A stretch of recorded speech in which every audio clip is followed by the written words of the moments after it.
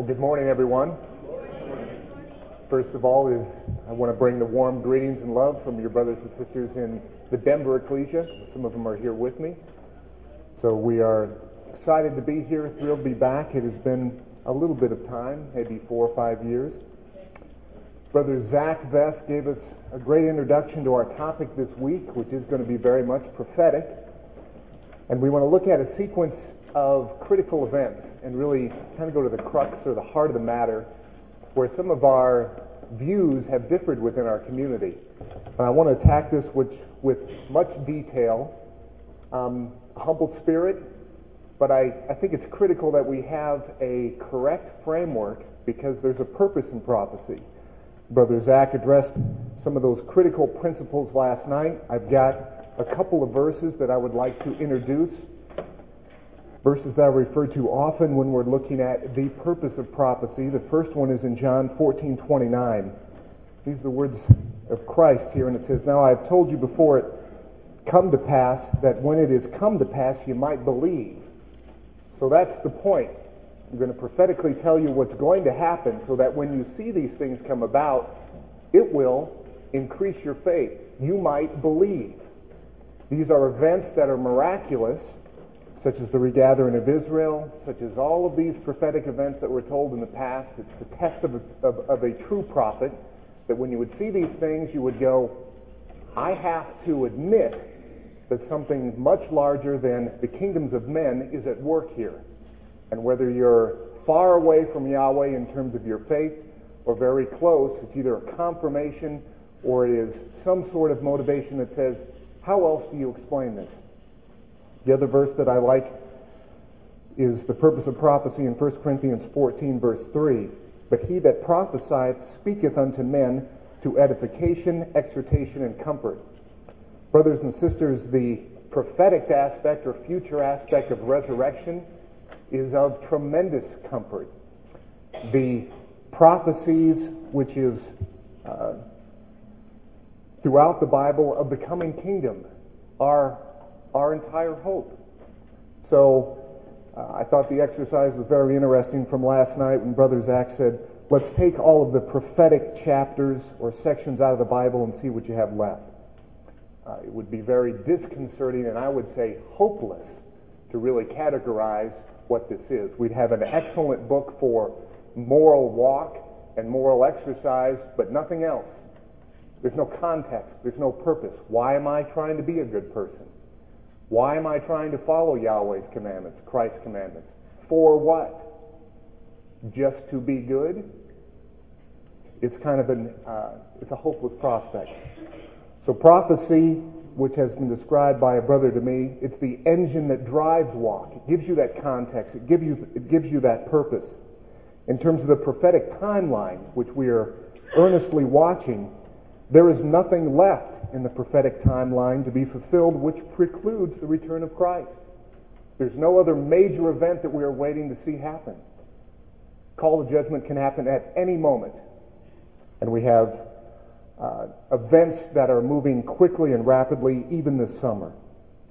So the topics that I would like to address, and they're in a set order for a reason. Today we'd like to look at Ezekiel 37 and understand and look at it in the original understanding and see if it holds up. Meaning, is Ezekiel 37 something that has been gradually happening since 1897 and through 1948, or is it post-Gogian invasion?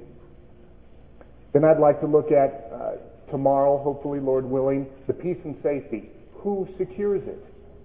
So we have divergence of view here. Christ secures the peace and safety, which entices Gog to come down, or is it the strength of Israel's own hand and the pride of dwelling confidently and securely that is that peace and safety, which is attributed to their shame and considered a trespass against Yahweh?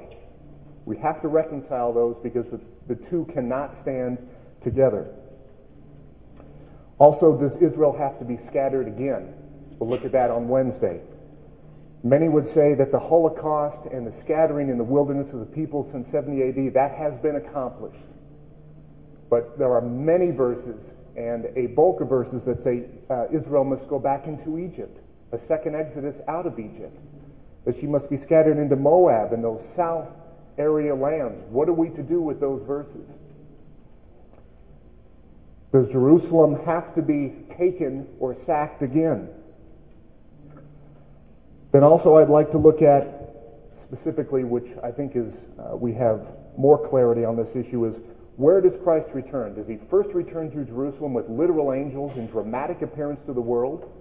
Or does he appear in secret for the judgment in Sinai and the march of the rainbowed angel with immortalized saints, those that have been resurrected and found worthy? And is that march of the rainbowed angel from the south, how is that compatible if in fact he returns directly to Jerusalem with literal angels, not including the saints, to redeem Israel from, which is also thought from Arabs roundabout, not Gogian invasion? So I want to go right to the heart of those issues this week, and it's in that sequence for a reason. So I ask that you just consider my evidence, consider the Scripture, because it is heavily weighted in that regard, and we will try to define the framework, because prophecy only has one true interpretation. It can't have multiple interpretations, and herein has been the danger many times in approaching the prophetic word. That is, we have this interpretation, we have this interpretation, we have this understanding. It's too confusing. I'm going to bypass the study of prophecy and just focus on another aspect of the gospel. The purpose, the motivation, the strength, the encouragement of prophecy never takes root, and it's left on the shelf as something that's either academic, it's too difficult to comprehend, there's multiple confusing interpretations anyways, why study it? So I will limit my focus to a very limited aspect of the gospel. The apocalypse is the last written testimony given to us by Jesus Christ himself. We are compelled to study prophecy, Daniel, and all of these books. In fact, I would submit to you that 70% of the Bible is prophetic. So with that as an introduction, let's get right into our topic with Ezekiel 37. Now this chapter has served as an anchor to our faith for Latter-day believers, and it is, and it rightly should. The regathering of Israel into Palestine, the parable of the fig tree, Theodore Herzl in 1897. We have the first Zionist Congress, the Balfour Declaration, the British Mandate. We have the right of return. We have the Elias returning up into 1933. We have Israel as a state established in 1948. Now, Ezekiel 37 in the vision of the dry bones has fit hand in glove with these significant developments. Or is this the correct place in terms of time frame and sequence of Ezekiel 37? And the dry bones, is this accurate for the pre-colonization of Jews to the land in unbelief? And that's something we want to look at as well. Is this a contingency of Jews in the land currently that has returned in belief or in unbelief in pursuit of their own economic developments? I was prompted to dig further into this study after, frankly, hearing a talk by Brother at a gathering we had a few years back. And his presentation on Ezekiel 37 was quite a bit different than what I had understood Ezekiel 37 to be.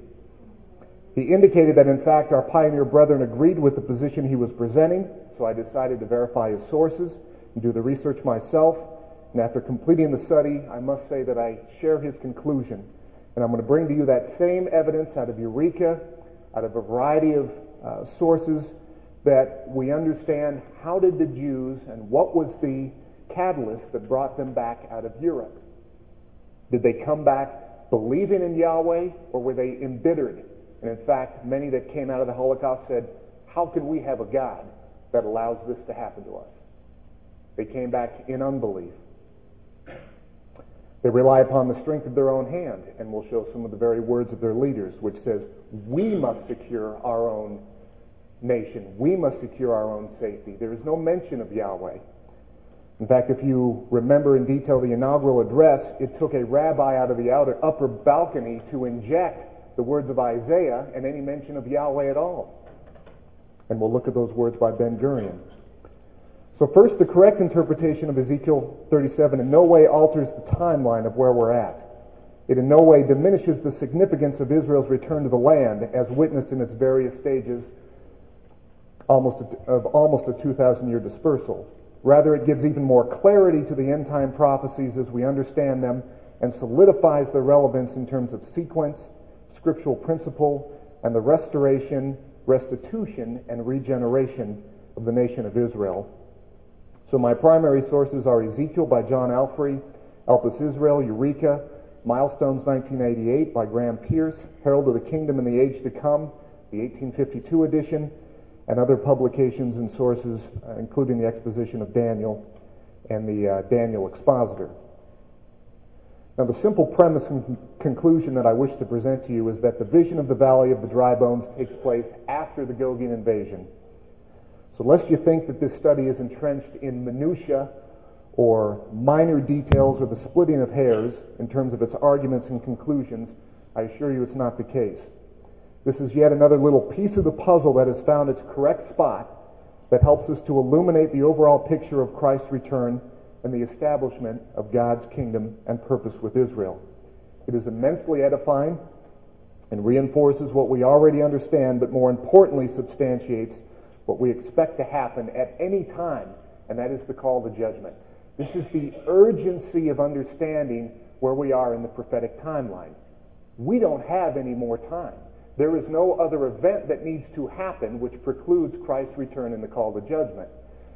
So in this malaise of this world we live in, of materialism and humanism and self-serving and all of these other aspects, which is truly fleshly driven, and this peace and safety which we really have enjoyed, this Laodicean time period, that is when Christ returns as a thief, Revelation 16:15. Not in dramatic appearance, but catching many of us, or hopefully just a few of us in the household, asleep in a truly Laodicean, apathetic state. So there are no surprises. I always like to make sure you know where I sit before I tell you where I stand, and you know my conclusion. So I ask you to listen to what we're going to present this morning and to see if it adds up. It's nothing new, and that's not the way I approach things. It's very original, it's traditional, and I believe that this is completely in line and squares with Scripture. So let's get into Ezekiel 37, and we'll be looking at verses 1 through 14. In the vision, the prophet Ezekiel, he's transported to a valley, which is full of dry bones. And that comes from verse 1, as you'll read. He is told, or these bones, he is told, represent the whole house of Israel, which you can look down in verse 11. It's an important point, not just Judah, but also Ephraim, or the whole house of Israel, the 10 northern tribes. He is commanded to prophesy over the bones and to cause them to, quote, hear the word of the Lord, in verse 4. In response to this, there is a noise and a shaking, in verse 7. And Ezekiel looks on in wonder as the bones come together. Sinews and flesh are laid upon them. They're clothed with skin, and breath is put into them. They then stand upon their feet, an exceeding great army, in verse 10. This chapter is frequently expounded as referring to the regathering of the Jews and the establishment of the modern state of Israel. In this view, most of the prophecy has been fulfilled. The noise and the shaking mentioned in verse 7 are considered to be the various important events in the progress of Zionism, from the work of Herzl to the establishment of the state of Israel. Israel, it is alleged, has been caused to stand upon its feet, an exceeding great army with their military, their nuclear, their air force. The victories of the Israeli armies over the Arabs since 1948, and Psalm 83 is used, is a witness to this. But there is something wrong with this approach.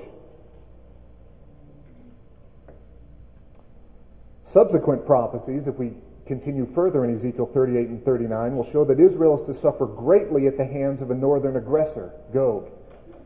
If Ezekiel 37 takes place before the Gogian invasion, and Israel, who is to be possessed of God's Spirit, standing on its feet, an exceeding great army, placed in the land by Yahweh, where placed denotes given rest, which specifically is the rest, then why would they suffer such defeat and humiliation still future at the hand of Gog and his confederacy? Add on top of that, Christ and the saints are the cause of that peace and safety. Do they withdraw? Do they allow Israel to be conquered yet again? That doesn't seem to square. The prophecy of chapter 37 presents an unbroken chain of events. The Son of Man prophesies over the bones, which is verse 7, Ezekiel, representative of Christ.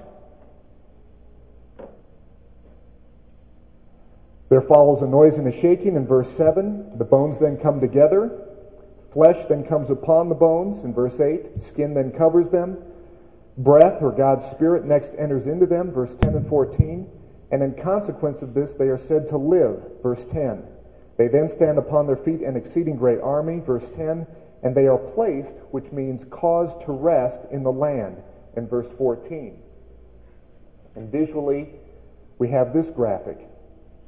So where then in this sequence of events can the Gogian invasion be located? It is difficult to see how it could be anywhere other than prior to the events described in Ezekiel 37.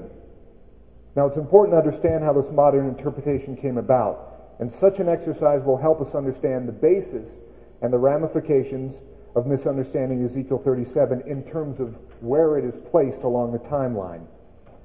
For example, W.H. Bolton, writing of events leading up to the creation of the State of Israel in 1948, comments this, quote, Israel was a nation. It had its own government. It had its own parliament. It had its own institutions. The dry bones became alive. It was not all that might have been hoped for, but Israel was once more a nation in its own right. It was no longer a collection of dry bones, nor a lifeless body. The book of the prophet Ezekiel, pages 163 through 164. But compare Graham Pierce in his comments. Quote, the substance of the prophecy that brings bone to bone, flesh on bones to make a body, and the spirit that makes it a living body is all in the future. Milestones, 1998. And also H.P. Mansfield from Ezekiel's prophecies on the Restoration, page 57. Now it's important to note that a right view of Ezekiel 37 is pivotal to an understanding of the events of the time of the end. If, as many modern expositors and writers argue, Ezekiel 37 is applied to the modern revival of the State of Israel, in view of the unbroken chain of events presented in the chapter, logic demands that Ezekiel 38 will take place after Christ has returned and restored Israel. That being, or he being, and the saints, the cause of the peace and safety and the unwalled villages, and in response to an Arab confederacy which almost overruns Israel. And this peace and safety is the impetus which entices Gog to come down. Now, even though Ezekiel 39, which this is important to read, look at verses 25 through 26. This is how the peace and safety is described by Yahweh. Verse 25 reads like this, Therefore thus saith the Lord God, Now I will bring again the captivity of Jacob, and have mercy upon the whole house of Israel, and will be jealous for my holy name, after that they have borne their shame, and all their trespasses whereby they have trespassed against me, when they dwelt safely in their land, and none made them afraid.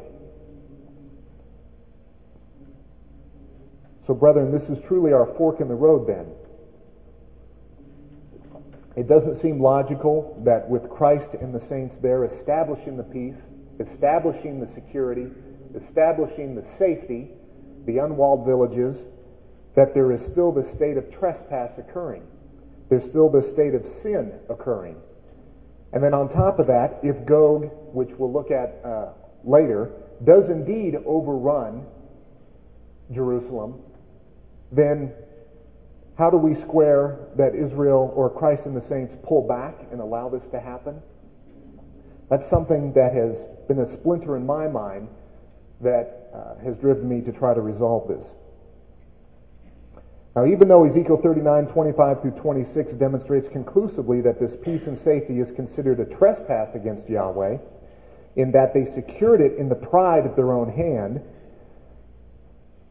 this becomes a fork in the road and the origin of this commonly accepted view or understanding. And that view is this, that an Arab confederacy threatens to overrun and threatens to scatter Israel, never successfully does, I might add, but threatens them so that there is such a loss of confidence that they cry to Yahweh. Point 2, Christ returns in dramatic appearance to the world with his angels to Jerusalem, and there are variations of this understanding, to redeem Israel and to establish the kingdom.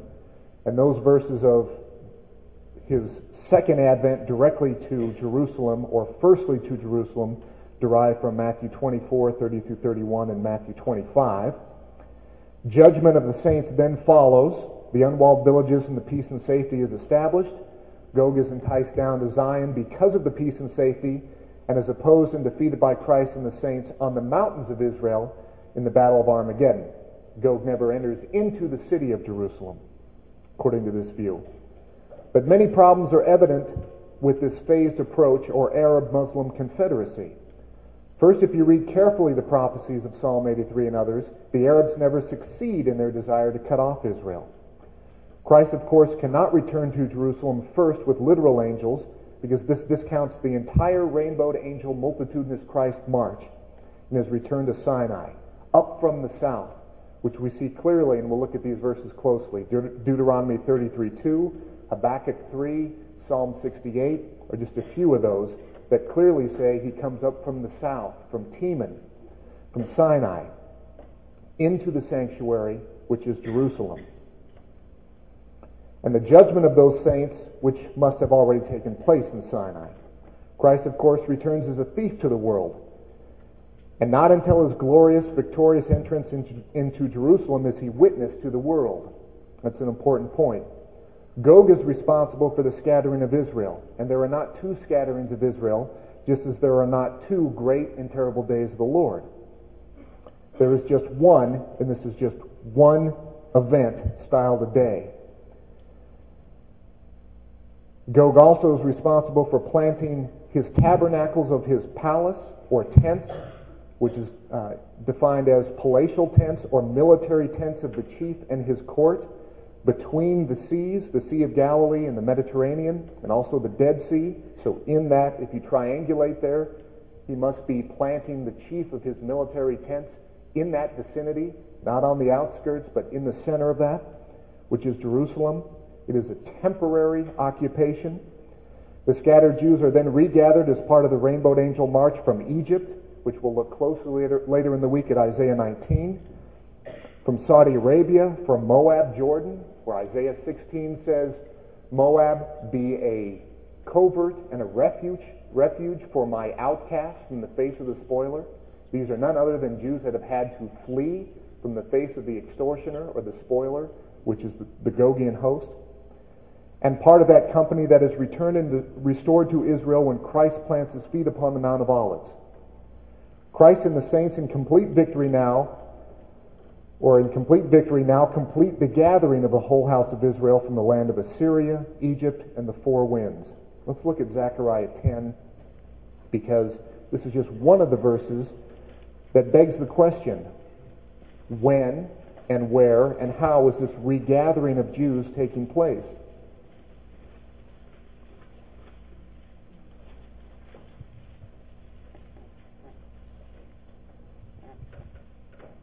And I will strengthen the house of Judah, and I will save the house of Joseph, and I will bring them again to place them. For I have mercy upon them, and they shall be as though I had not cast them off. For I am the Lord their God, and will hear them. And they of Ephraim shall be like a mighty man, and their heart shall rejoice as through wine. Their children shall see it and be glad. Their heart shall rejoice in the Lord. And I will hiss for them and gather them, for I have redeemed them, and they shall increase as they have increased. And I will sow them among the people, and they shall remember me in far countries, and they shall live with their children and turn again. And I will bring them again also out of the land of Egypt, and gather them out of Assyria, and I will bring them into the land of Gilead and Lebanon, and place shall not be found for them. And then also Jeremiah 31, 8 through 9.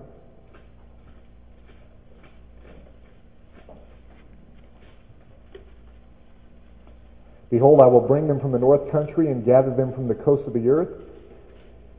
And with them the blind and the lame, the woman with child, and her that travaileth with child together. A great company shall return thither, and they shall come with weeping, and with supplications will I lead them. And I will cause them to walk by the rivers of waters in a straight way, wherein they shall not stumble.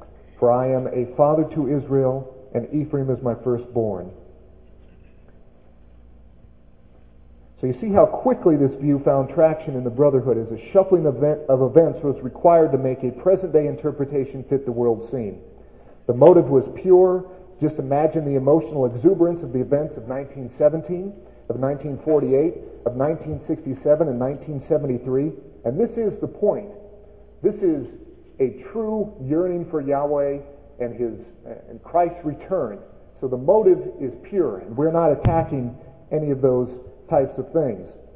But there's a problem that comes even with this earnest desiring in prophecy, and that is what is styled profiteering from current events. You look at current events, and then you work backwards and say, we must alter this general framework.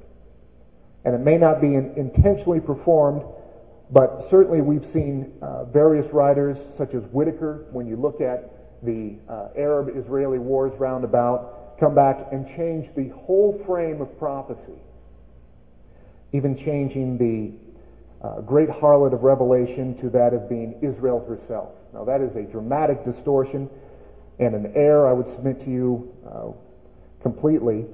But when we look, certainly we could look in 1989 and look at Russia and say, Russia's finished. Soviet Union has collapsed. It's done. This is not going to be the nation or power that's going to rise up. Well, we have a very different perspective today regarding Russia. She is a behemoth that has risen back and has a divine role for her to perform. We look at the coming together of Europe, the European Constitution, now was set back a little bit, but just last month was signed a treaty instead of a constitution, and we're waiting for the injection of this Catholic aspect into that to ratify or solidify the coming together of Europe. But in the era of the Cold War, you'd look at how is Europe possibly going to get together? It seems impossible. It's not impossible today. It's before our eyes. So we must be patient and first go to the Word and say, what is dictated for these various players? Who are they?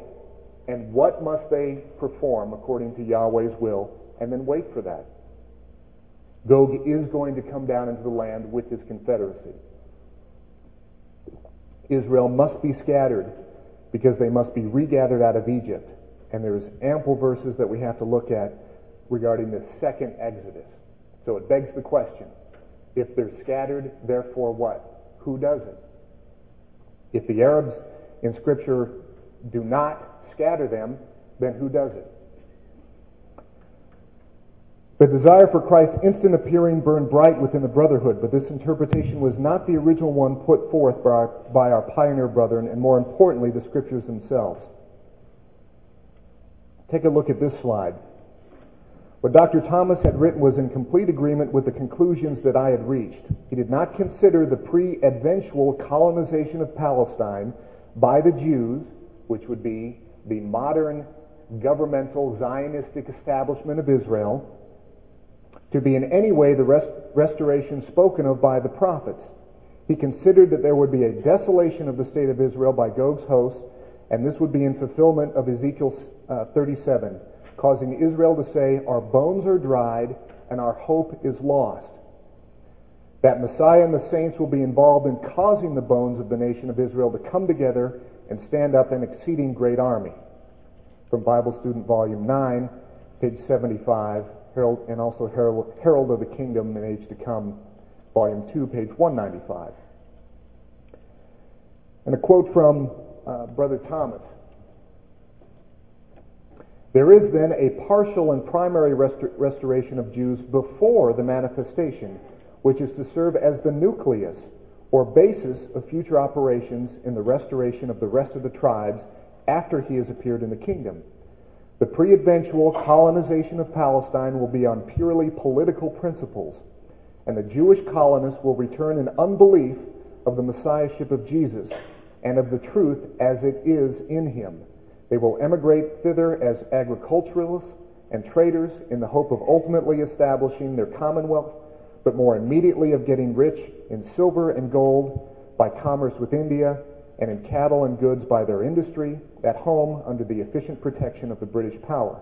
Elpis Israel, page 441. Continuing, there must be a resettlement of the land by the Jews to a limited extent before the Battle of Armageddon. His reasoning was that since Gog is to invade Israel, there must of necessity be an Israel in the land for him to invade. We see how logical that point is. From Eureka, Volume 2, page 559, which I'll just read. Thus all the nations of this northern confederacy, or Gog's confederacy, are gathered by Yahweh against Jerusalem after his descent to Sinai and before his entrance into the city, which is Jerusalem. He permits it to be taken and rifled by the spoiler, and its inhabitants to be partly expelled and sent into exile, as we read from Zechariah 14:2. Their hope would now seem to be lost, and themselves finally cut off from their parts, as it reads in Ezekiel 37:11. They had doubtless thought that the long-expected rest had been established beyond the possibility of disturbance, the peace and safety, yet still trespassing against Yahweh, from Ezekiel 39.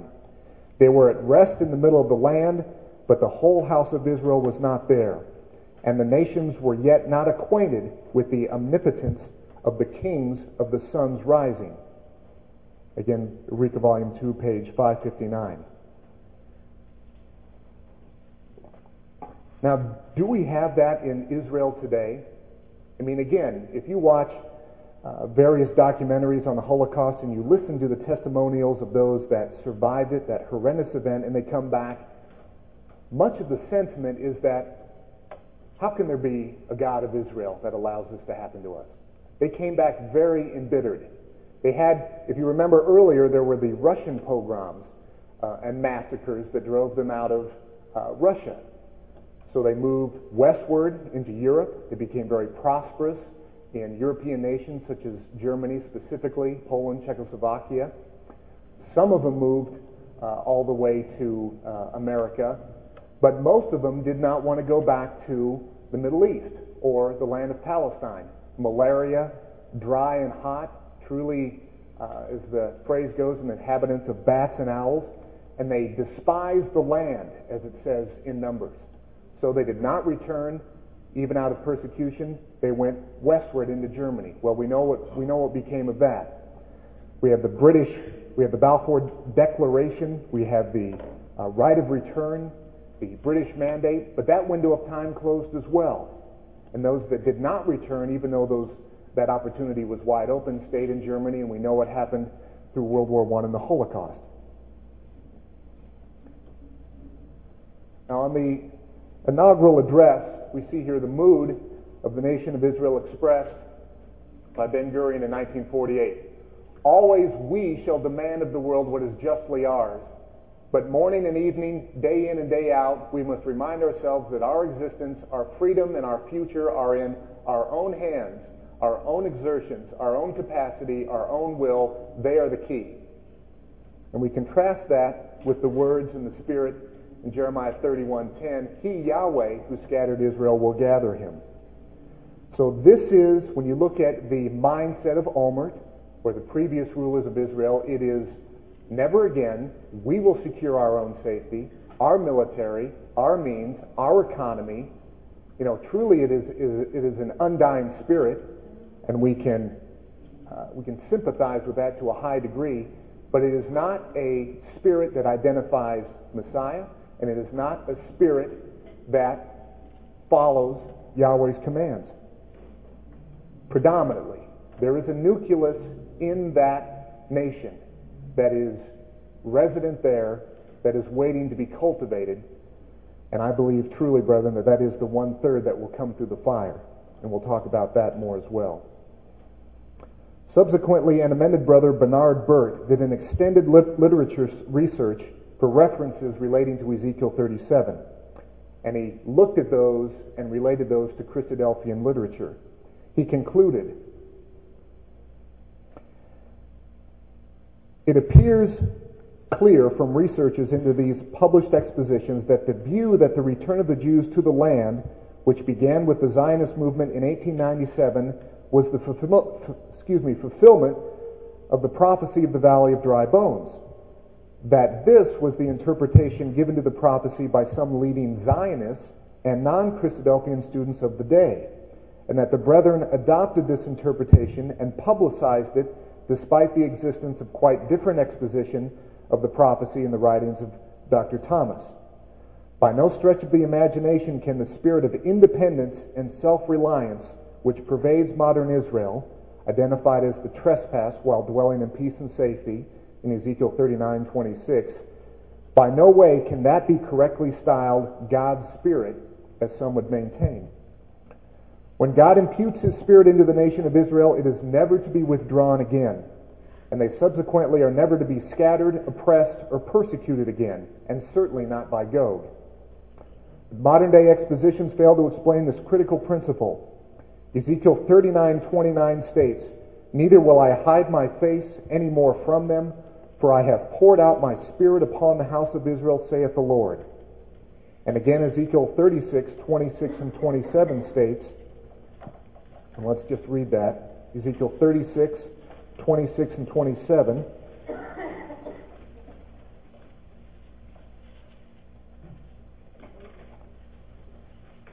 Chapter 36, verses 26 and 27.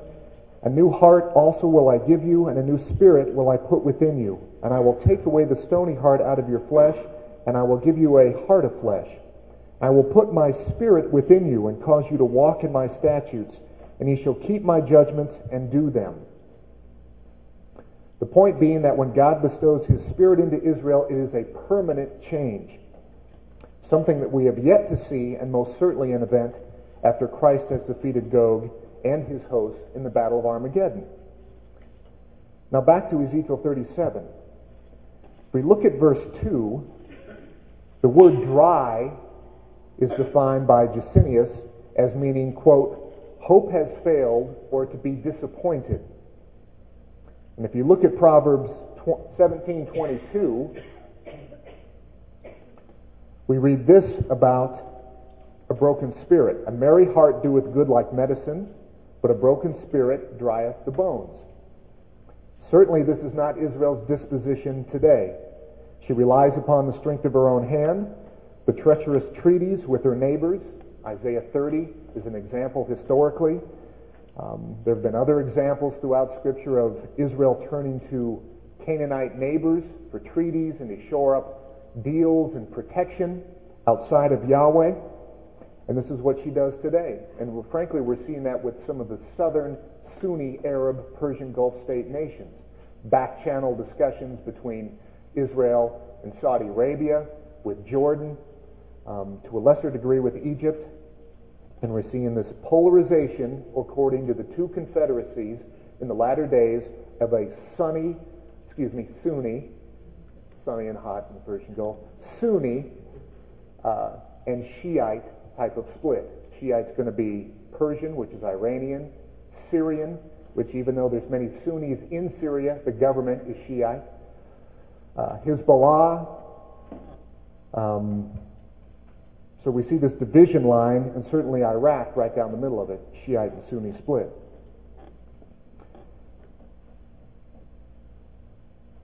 So Israel today resides in her own ability or her own military to defend herself.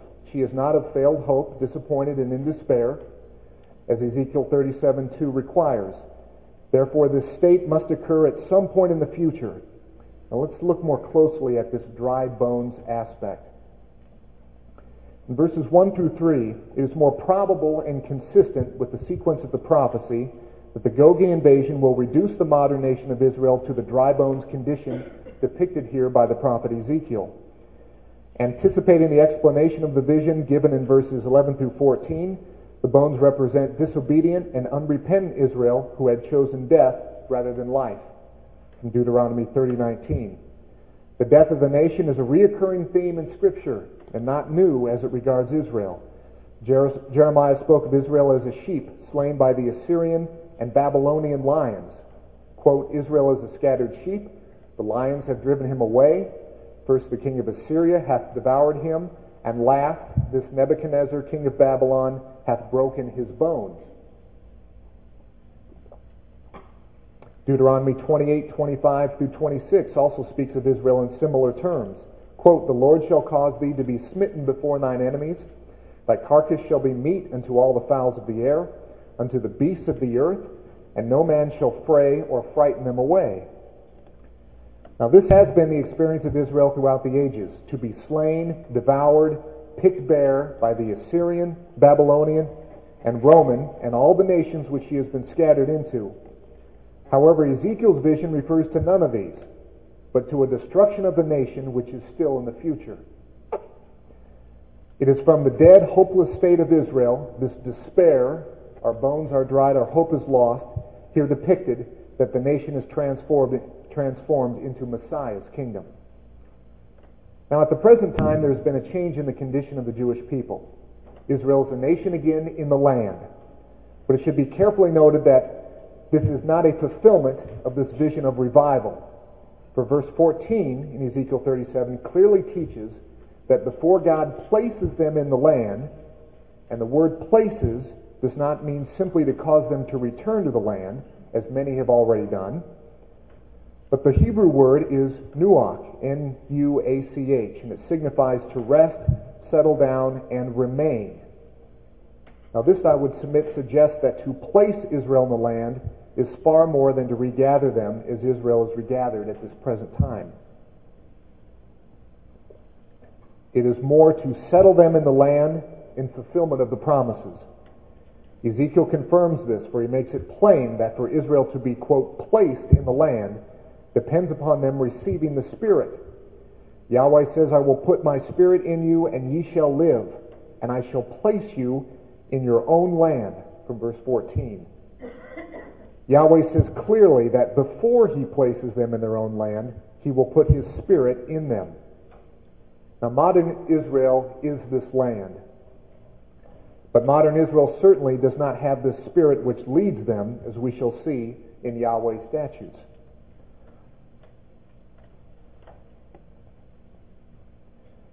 Again from Brother Thomas, the colonization of Judea by Jews under the protection of a Gentile government is neither restitution, restoration, nor regeneration. Nothing short of a national establishment in the land under Messiah and his brethren constitutes either of them in the scriptural sense. Restitution is not simply the return of the race, but the setting up again of institutions that once existed there.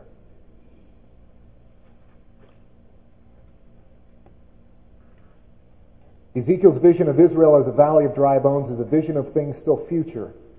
It represents the condition of modern Israel and world Jewry, which will result from the Gogian offensive. It is a picture of Israel at the time depicted by Jeremiah.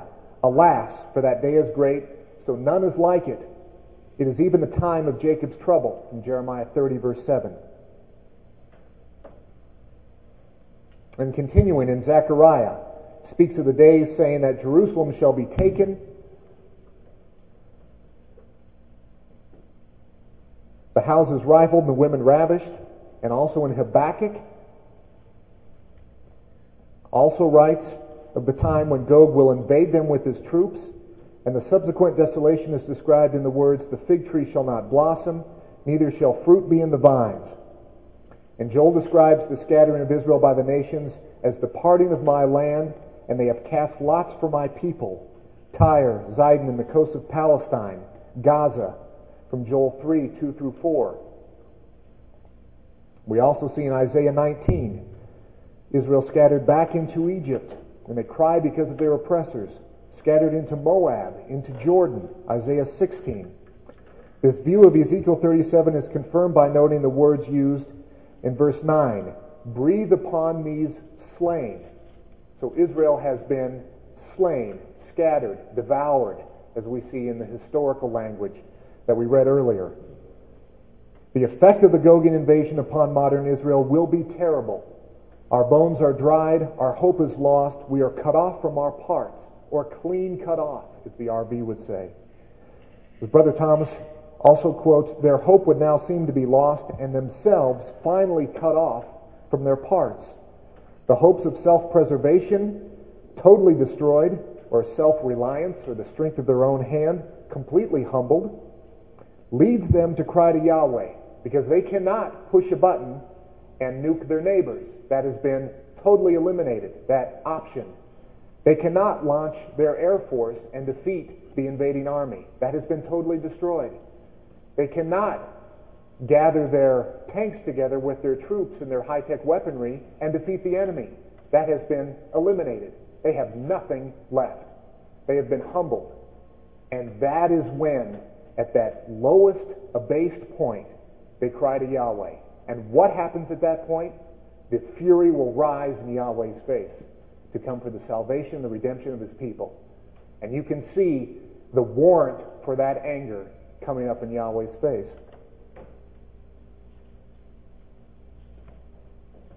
The Lord also shall roar out of Zion and utter his voice from Jerusalem, and the heavens and the earth shall shake.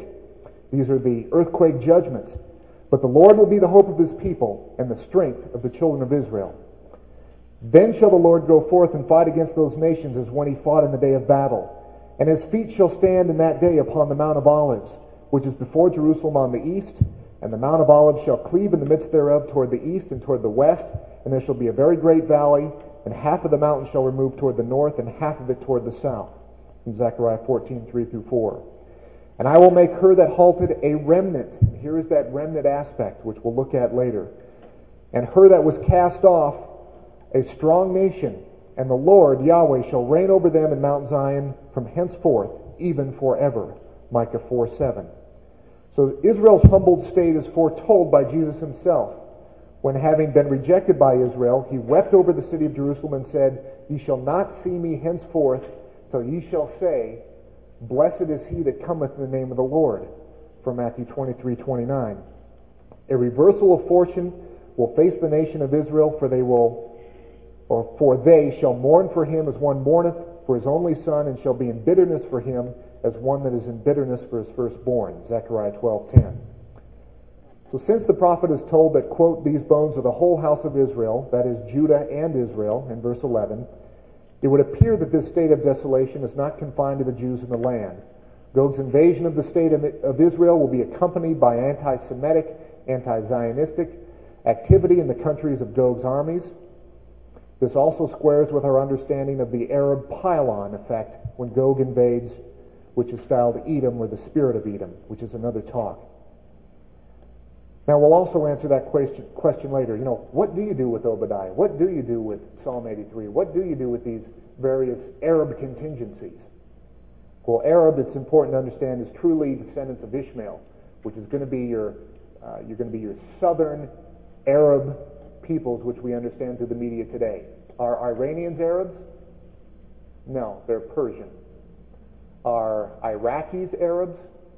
No, they're ancient Chaldeans. Are Syrians Arabs? No, they're not. But if you want true Arabs, it's those descendants of Ishmael, and we have to identify those nations and not think like the media wants us to think, Middle East Arabs. It's who are Arabs and who are these other peoples. Because as you see with Gog's confederacy, there are no Semitic peoples associated with Gog in his confederacy. None. No descendants of Shem are in that confederacy. That's important to note. Since the prophet is told these bones are the whole house of Israel, we already mentioned that, the great question will then be asked, can these bones live? Will the nation of Israel, devastated by the northern invader, which is also styled the latter-day Assyrian, the Gogian host, be able to rise again in the fulfillment of the promises of Yahweh? And this is the question that is answered in verses 4-8. So Ezekiel is acting in type and in figure of the Son of Man, is commanded to prophesy over these bones. These torn, these slain, these bones that have been dried, that have been scattered, the hope would seem to be lost, and now the rejuvenation and restitution is about to occur at the hands of Messiah. It should be noted at this point that Ezekiel is presented to us as part of the vision.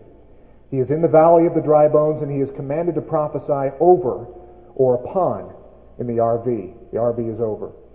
The bones in verse 4. Further, not until he prophesies upon the bones does anything happen to them, since it is Yahweh manifest in David's son who is to save Israel from the Gogian invader, and who then proceeds to restore again the kingdom of Israel, from Acts 1:11, it seems reasonable to conclude that Ezekiel, the Son of Man, in the vision is representative of the Son of Man, whose word will bring about the restoration of Israel. Perhaps the Son of Man is a description of Christ, and his saints the multitudinous Son of Man. As Graham Pierce comments, Ezekiel here is a man of sign, as in so many parts of his book, he represents the saints and their Lord. Milestones, 1988. In Revelation 1, it is said that the Son of Man, or of the Son of Man, that, quote, out of his mouth went a sharp sword. In Revelation 19:15 adds that with it he should smite the nations. Isaiah speaks of the Lord Jesus in similar language when he says, quote, he shall smite the earth with the rod of his mouth, and with the breath of his lips he shall slay the wicked. From Isaiah 11:4 and 49 verse 2. That which comes out of his mouth is his word, and when he speaks, it is done. His word, like that of his Father, is quick, or in the RV, living, and powerful and sharper than any two-edged sword. Messiah, together with his saints, will emerge on the political scene after the Gogian invasion. From Ezekiel 38:20, Zechariah 14, Habakkuk, and Joel 3. He speaks the words or ushers the command, which brings about the overthrow of Gog's armies and the revival of the nation of Israel. With regard to the latter, it is not simply a call to the Jews in the land who have survived the invasion and the scattering, but a call to the whole house of Israel, in verse 11. So Isaiah speaks of that word which shall go forth over the bones. I will say to the north, give up, and to the south, keep not back. Bring my sons from afar and my daughters from the ends of the earth. We're running out of time, but I want to get through. I want to get through, but it won't happen. Let's get into the noise and shaking, and we'll have to pick this up tomorrow. Here we have a mixture of literal and the symbolic. Jesus has all nature under his control, and he will use these powers to judge the nations in combination with literal judgments, and later Israel themselves as the goodly horse and the battle axe in battle. Habakkuk says of him, this is Christ, he stood and shook the earth. He beheld and drove asunder the nations, and the eternal mountains scattered. And the everlasting hills did bow. His goings were of old. From Habakkuk 3 through 6. Habakkuk 3 verse 6 from the RV. Ezekiel's description of the downfall of Gog's army is in similar language. There shall be a great shaking in the land of Israel. All the men that are upon the face of the earth shall shake at my presence, and the mountains shall be thrown down. Ezekiel 38:19 through 20. Thus the noise and the shaking has to do with the overthrow of Gog's armies. Now the resurrection of Israel. It will be after this political upheaval that Israel will be restored as God's nation in the land. This is clearly taught in Ezekiel 39, where after the overthrow of Gog, God says, now will I bring back again the captivity of Jacob, and have mercy upon the whole house of Israel, and will be zealous for my holy name. Of this time of restoration, God says, I have gathered them unto their own land, and have left none of them any more there or among the nations. Thus the national resurrection of Israel spoken of in Ezekiel 37 is not the creation of the state of Israel which we have witnessed, but something more wonderful, the recreation and the regeneration of the nation by Messiah subsequent to the Gogian invasion. And we'll stop there and pick up tomorrow.